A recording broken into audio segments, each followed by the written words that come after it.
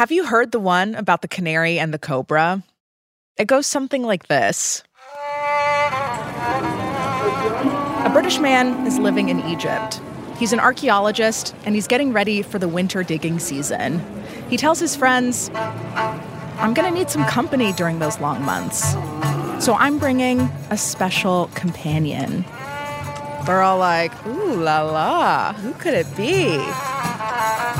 But when this special companion arrives from England, they find out it's a bird. A literal bird. I'm not being disrespectful. Homie sent for a canary. What can I say? Now, soon after the bird arrives, this British guy makes a huge discovery over at the archaeological dig. Like, massive. And to celebrate this big achievement, he decides to host a dinner.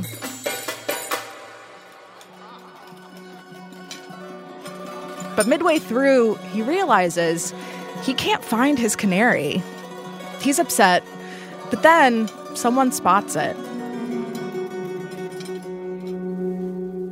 Well, not really it, but a lump, about bird-sized, making its way through the belly of a cobra. Okay, obviously, some of these details are embellished, but the bird really did get gobbled up. And this, I'm afraid, is a bad omen for our British friend. Because in Egypt, cobras are known as protectors of the kings. See, this all happened soon after the British dude had pried open the tomb of King Tutankhamun, which apparently unleashed a curse. The curse of the pharaohs.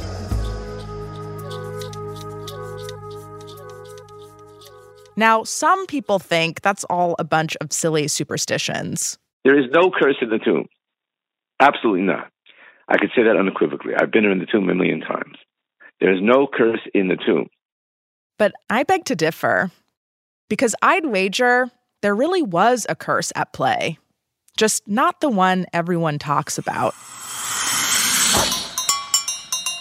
From Gimlet Media, this is Not Past It, a show about the stories we can't quite leave behind. Every episode, we take a moment from that very same week in history and tell you the story of how it shaped our world. I'm Simone Polanen.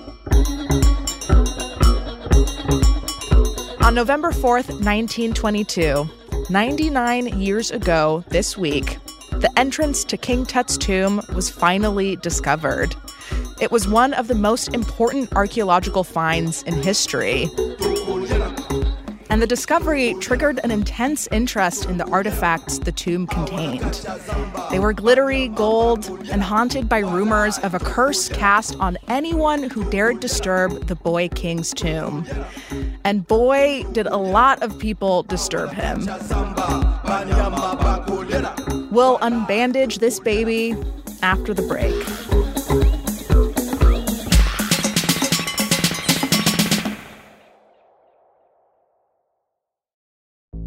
There's no better feeling than a personal win, and the State Farm Personal Price Plan can help you do just that. Talk to a State Farm agent today to learn how you can bundle and save with the Personal Price Plan. Like a good neighbor, State Farm is there. Prices are based on rating plans that vary by state. Coverage options are selected by the customer. Availability, amount of discounts and savings, and eligibility vary by state. Another day is here, and you're ready for it. What to wear? Check. Breakfast, lunch, and dinner? Check. Planning for what's next and how to save for it? That's where Bank of America can help. For your financial to-dos, Bank of America has experts ready to help get you closer to your goals. Get started at one of our local financial centers or 24/7 in our mobile banking app. Find a location near you at bankofamerica.com/talktous. What would you like the power to do? Mobile banking requires downloading the app and is only available for select devices. Message and data rates may apply. Bank of America N.A., member FDIC.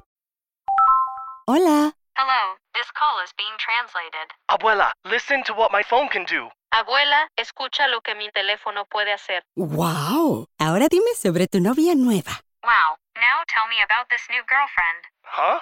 Tú sabes lo que dije. You know what I said.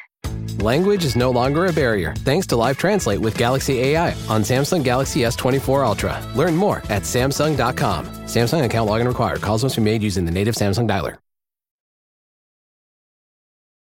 Before King Tut's tomb was officially opened, an archaeologist, his assistant, an earl, and his daughter stood huddled at the bottom of a stairwell.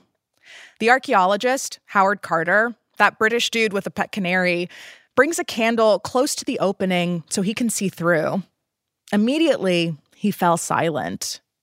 The earl asked, "Can you see anything?" Carter peered into the dark. "Yes," he replied. "Wonderful things." A gasp of wonderment escaped our lips. So gorgeous was the sight that met our eyes. We realized that we were in the presence of the dead king. This is Carter recalling the moment years later. Among all that regal splendor, everywhere the glint of gold. Catching the light of Carter's candle, gilded sculptures, walls, jewelry. 33 centuries had passed since human feet last trod the floor on which we stood.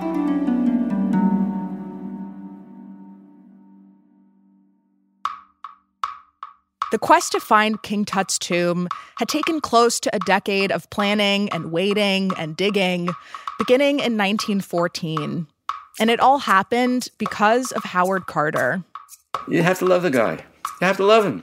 Historian and writer Daniel Meyerson is a big Carter fan. He wrote a book about the excavation of King Tut's tomb called In the Valley of the Kings. Carter was British by birth and had grown up lower class. He has a 5th or 6th grade education. He's not polished. But he was gifted with great artistic ability and was hungry to improve his lot in life. As a teenager, he had kind of a weird job. So he went around to all the aristocratic houses, and he made portraits of the aristocrats' pets, the dogs and the this and the that. One of those aristocratic families presented him with an opportunity. A friend of theirs needed someone who could draw, so they told him, come to Egypt and help out this archaeological dig by copying pictures from tombs. It was a chance to rub elbows with the upper social ranks he hoped to join. Carter was sold. Egypt was kind of the place to be back in the day. A vacation spot for the wealthy, digging around for more wealth. Lots of ancient discoveries were being made in this one area called the Valley of the Kings, a narrow section of land near the Nile River, which had been the burial site for almost all Egyptian pharaohs. By the time Carter arrived in 1891, this area had been picked over at various points by other European archaeologists. But Carter, he's got this hunch. Carter is the only one who has a theory that there's a tomb that's been undiscovered in the Valley of the Kings. Carter thinks this tomb that's undiscovered is actually the tomb of the young Egyptian king named Tutankhamun. You know, Tut for short. And he wants to be the one to find it. But for Carter, to make any money on this pipe dream of his, he needs to get money to pull it off. So he turned to a sponsor to help him out, a guy named Lord Carnarvon, a wealthy British earl with an estate known as Highclere Castle, an estate you might actually recognize as Downton Abbey. Yeah, Carnarvon was rich. And Carnarvon's motivations matched Carter's. He also wanted money, spoils, reputation, his name in the history books. So they formed a partnership. Long story short, the Egyptians gave the thumbs up, and then Carter started digging for Tut's tomb in 1917. And it took a really long time, like almost a decade. And just when they were about to give up, after years of finding nothing, finally a breakthrough. A young Egyptian laborer brought a jug of water to the site, cleared a spot on the ground for it. And just like that, he uncovered a stone. The first step in a staircase that led directly to the tomb. Eureka, baby. That's the moment that the tomb is officially discovered and the world is ablaze. And that's the beginning of everyone wanting to come to the tomb.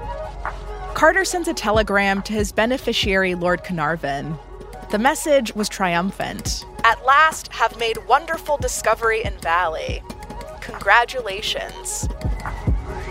That telegram was sent November 6th, 1922. Less than 3 weeks later, Carnarvon shows up in Egypt with his daughter. On November 29th, they open the tomb of King Tut.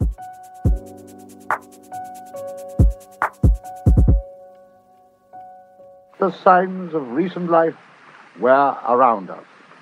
The tiny wreath of flowers, the last farewell offering of the widowed girl queen to her husband. They told us what a short period 3,300 years really was. The quality and splendor of the objects that were found were really amazing. This is Dr. Monica Hanna, an associate professor and acting dean for the College of Archaeology and Cultural Heritage at the Arab Academy for Science, Technology, and Maritime Transport in Aswan, Egypt. The objects were the objects of the daily life of the little king. So his sandals, his chair, his jewelry, his perfume jars. He even had this model where he probably used to put his jewelry on. Also, we have the 4 canopic jars, which had all the internal organs of the king. Carter and the team spent the next 10 years excavating, studying, and cataloging all 5,000 artifacts inside the tomb. The quality of craftsmanship, the amount of artifacts and funerary equipment that was in the tomb, it did not just teach us about King Tut. It taught us about how a royal intact tomb would have looked like. Dr. Hanna says this wasn't just important to the Brits who were giddy over the spoils of their discovery. I think the workmen, too, were very amazed by what they found. And the workmen were telling each other, although they were not supposed to say what they found, but it was very exciting also for the Egyptians. But even with all of the artifacts, there was a limit to what they learned about King Tut, the person. No one knows for sure why he died, or even exactly what years he reigned. All we know is that he was sickly, died young, and was buried in a fantastical chamber of secrets. This story is unfinished, and this mystery is a part of why everyone was so attracted to Tut. And that's also maybe why people kept placing meaning on some of the weird things that happened on the dig. Like, take this statue. I mean, these are very delicate things. Daniel Meyerson again.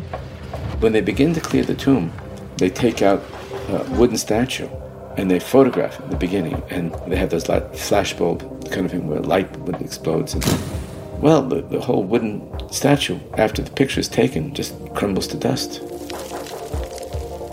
And it wasn't just a crumbling statue, or even Carter's dead canary. Suddenly, people started to die too. The curse. A curse is awakened. That's in a minute.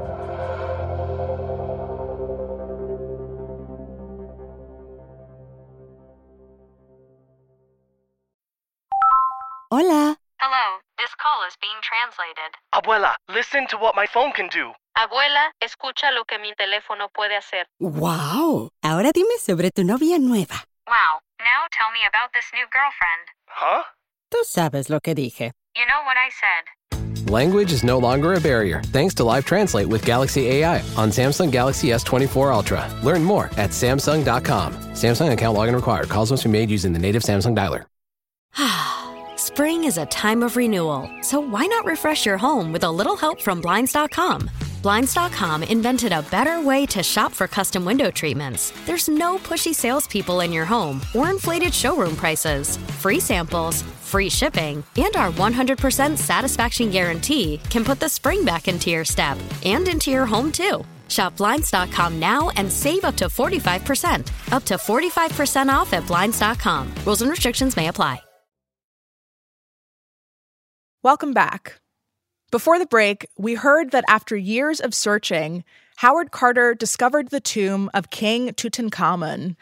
But something was awry, and people started to suspect that Carter might have accidentally unleashed an ancient curse of the pharaohs. King Tut may have started punishing those who disturbed his eternal slumber. First, it was Howard Carter's pet canary, eaten by a cobra. Okay, depending on how you feel about canaries, may be devastating to Carter, but not, scary. But soon, shit got real. In 1923, less than 6 months after the tomb had been discovered, Carter and Carnarvon stood outside it. This was the day they were going to finally break into the innermost burial chamber. Carnarvon is doing a little song, a little jig, a little dance, He's really happy. Author Daniel Meyerson says there was a journalist named Arthur Weigel watching, and the literal dancing on Tut's grave rubbed him the wrong way. And Weigel is sitting there, and this has been documented, and this is shocking. He says to Carnarvon, if you go down in that mood, singing and dancing and all that, you don't have 6 weeks to live. And 6 weeks later, Carnarvon is dead. The official cause of death was sepsis. Carnarvon had gotten a mosquito bite, which became infected. But he died around 6 weeks later. I mean, that's fucking weird. What's more, according to Carnarvon's son, at the very same time his dad kicked the can in Egypt, back home in England, the family's beloved terrier dropped dead too. As if all that wasn't weird enough, newspapers reported rumors that around the moment Carnarvon and the terrier died, all the lights in Cairo went out too. Yeah, it's pretty crazy, you have to admit. I mean, yeah, fair point, Daniel. In the years that followed, as work continued in the tomb, the curse continued to strike. George J. Gould, an American railroad magnate, visited Tut's tomb and suddenly fell ill and died. Arthur Mace, a conservationist who helped remove Tut's linen shroud, died in 1928. Reportedly, Carter's friend, Sir Bruce Ingram, received a weird gift from Carter, a mummified hand wearing a bracelet with a phrase inscribed on it. "Cursed be he who moves my body." Shortly after, Ingram's estate burned to the ground. When he attempted to rebuild the home, it was ravaged by a flood. There is the feeling that if you violate a pharaoh's tomb, you're committing sacrilege, blasphemy, and you're doing a terrible thing. But the mystique of the curse just fed the mania for information about Tut. Newspapers covered the curse extensively, with headlines like, "Superstitious fear voodoo for those who disturb Pharaoh's sleep," and "Carnarvon dead, priest says curse is loosed from King Tut's tomb." When the dust had settled and the excavation was over, the artifacts from King Tut's tomb were housed mostly in the Egyptian Museum in Cairo. But then, in 1976, more than 50 artifacts from Tut's tomb were loaded onto a U.S. Navy ship and sent to the States. The artifacts were bound for art museums across the U.S. for a new traveling exhibit called The Treasures of Tutankhamun. The exhibition had been hastily arranged 2 years before by the State Department. They'd been looking for a way to show off the new friendship President Richard Nixon had established with Egyptian President Anwar Sadat after years of tension, solidified during a 1974 trip to Cairo. The two presidents of Egypt and the United States meeting together, we cement the foundations of a new relationship. Nixon would resign 2 months after this trip, but he inadvertently set the stage for King Tut's new afterlife to begin. Many of the treasures of King Tut went on view for the first time ever in America, shipped from the Cairo Museum in Egypt to the National Gallery in Washington, D.C. D.C. was the first stop on this mega tour. Tutankhamun, the boy pharaoh of Egypt, has set Washington right on its ear. Lines snaked around the block to get into the exhibit. And it wasn't just the normies going crazy for Tut. Robert Redford has been here, and Elizabeth Taylor, the Rockefellers, the Kissingers. I saw Mrs. Mondale in there a few minutes ago. After all these years, 33 centuries, this Egyptian boy is a bigger celebrity than any of them. The exhibit was so popular, the National Gallery in D.C. even had to repair its floors because of all the foot traffic. For 2.5 years, the Tut exhibit traveled, making its way from D.C. to Chicago to New Orleans. I don't think anything will ever equal that pandemonium, frantic excitement that King Tut generated in New Orleans. On to Los Angeles. The Tut exhibit opens here tomorrow with a run through mid-June. Once past the traffic, the money-making schemes, and the other hype that surrounds it, visitors should find this display a very, very memorable one. And finally, to the Metropolitan Museum of Art in New York City. The Treasures of Tutankhamun is already sold out for its entire run at the Metropolitan Museum. When sales opened in September, all 900,000 general admission tickets went in 4.5 days. I was fortunate to be just the right age, a curious, 10-year-old or something, and see it. And you were struck. Journalist David Camp remembers attending the exhibit as a child when it traveled to the Met in New York. He wrote about the mania surrounding the tour for Vanity Fair. It was a status symbol, like being able to get into Studio 54. Part of it was the hype, because anything you wait in a line for, you're kind of expecting to see something great. But it didn't disappoint either. At the Met, the exhibit got some especially theatrical staging, exclusive to the New York stop on the tour. Enter, If You Dare. It was presented in dark rooms to kind of recreate the sensation of being Howard Carter, going down into the tomb where it's dark and spooky. In the hall, shimmering artifacts, including Tut's famous golden funerary mask depicting Osiris, the god of the afterlife, and topped with the royal insignia of the cobra. And so there was an element of almost a Halloween exhibition, you're meant to be spooked by the process of walking through this exhibition. Clearly, there was a lot of love for King Tut and huge interest in seeing ancient Egyptian culture on display.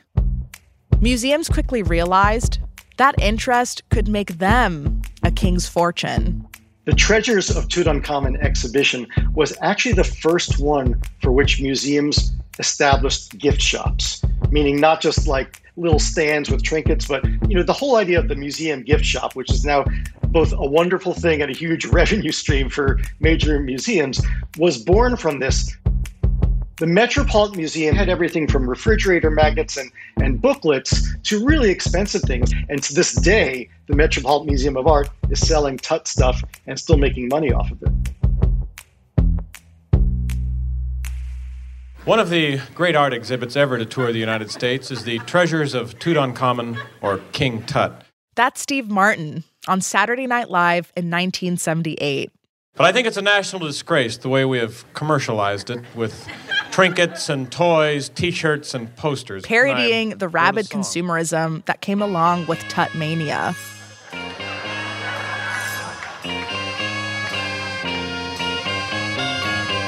King Tut, he gave his life for tourism. Ironically, though, this song went on to make quite a bit of money, too, selling 1 million copies. It seemed anything King Tut touched turned to gold. Or, I guess, platinum? I've made the joke that there was so much labor and thought that went into Tutankhamun's burial by the people he ruled over in Egypt for the afterlife. And the joke is that they were right about an afterlife, but it wasn't the afterlife they were thinking about. It was this celebrity afterlife in the 20th century when King Tut, as opposed to the actual king, became this archaeological celebrity that people would queue up for outside of museums. The tour was obviously a smashing success. All told, the tour and everything surrounding it is estimated to have pumped $111 million into the New York City economy alone.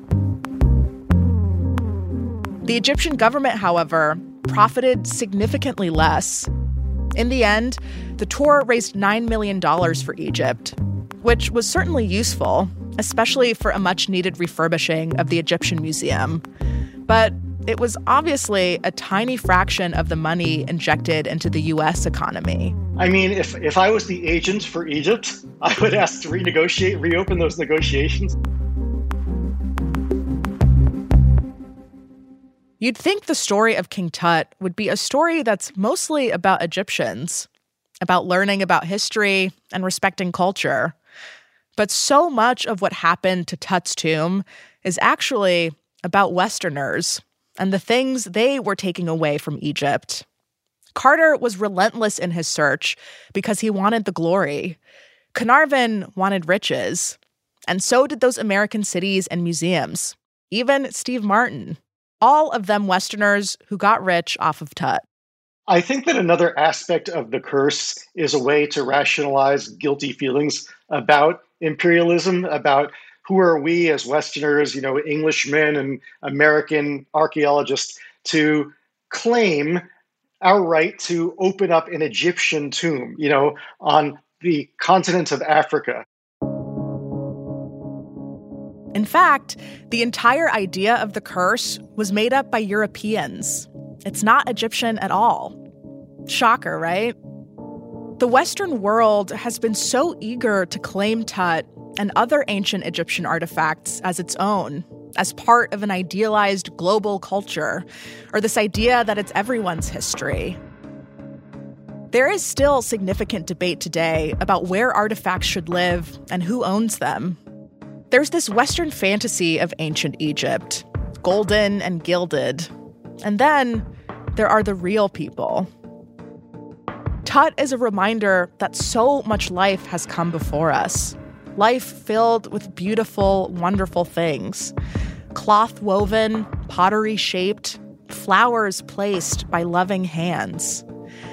There's an impulse to reach for those things, to grab them, to keep them for oneself. But I'm not convinced that we all get equal claim to them. These artifacts, they come from a specific place, from a specific time. Diluting or removing that context, to me, feels historically dishonest. The historian Daniel Meyerson says Howard Carter learned this one really important part of archaeology. An artifact found in its original context is always more valuable than one found after it's been removed. You get a much richer understanding of the place you're exploring. Without that context, you don't get the full story of the artifact. You lose its specificity. You lose some of its essence. And it feels to me like King Tut got removed from his context, from his culture, and got stripped of his essence to satisfy this larger appetite for awe. If there really is a curse of the pharaohs meant to protect the entombed, I don't think it worked.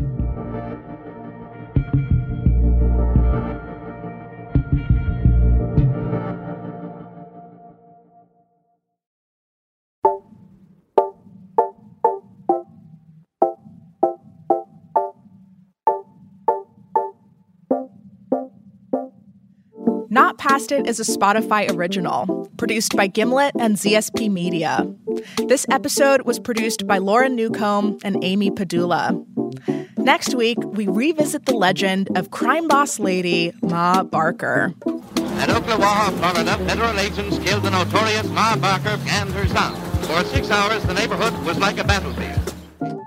The rest of our team is producer Sarah Craig. Our associate producers are Julie Carley and Ramoy Phillip. The supervising producer is Erica Morrison. Editing by Maura Waltz, Andrea B. Scott, and Zach Stewart Pontier. Fact-checking by Jane Ackerman. Sound design and mixing by Matt Bohl and Hansdale Shue. Tape sync by Sam Fisher. Original music by Sax Kicks Ave, Willie Green, Jay Bless, and Bobby Lord. Our theme song is Toko Liana by Coco Co, with music supervision by Liz Fulton, technical direction by Zach Schmidt, show art by Elise Harvin and Talia Rockman. The executive producer at ZSP Media is Zach Stewart Pontier. The executive producer from Gimlet is Abby Ruzicka. You can read David Camp's article, The King of New York, on Vanity Fair's website. Special thanks to Ron Fritzi, Dr. Christian Lobin, Leila Aminadola, Zahi Hawass, Morag Kersel, and Lydia Polgreen, Dan Behar and Clara Sankey, Emily Wiedemann, Liz Stiles, and Nabil Cholampot. Follow Not Past It Now to listen for free, exclusively on Spotify. Click the little bell next to the follow button to get notifications for new episodes. You can follow me on Twitter at Simone Polanin. Thanks for hanging. We'll see you next week.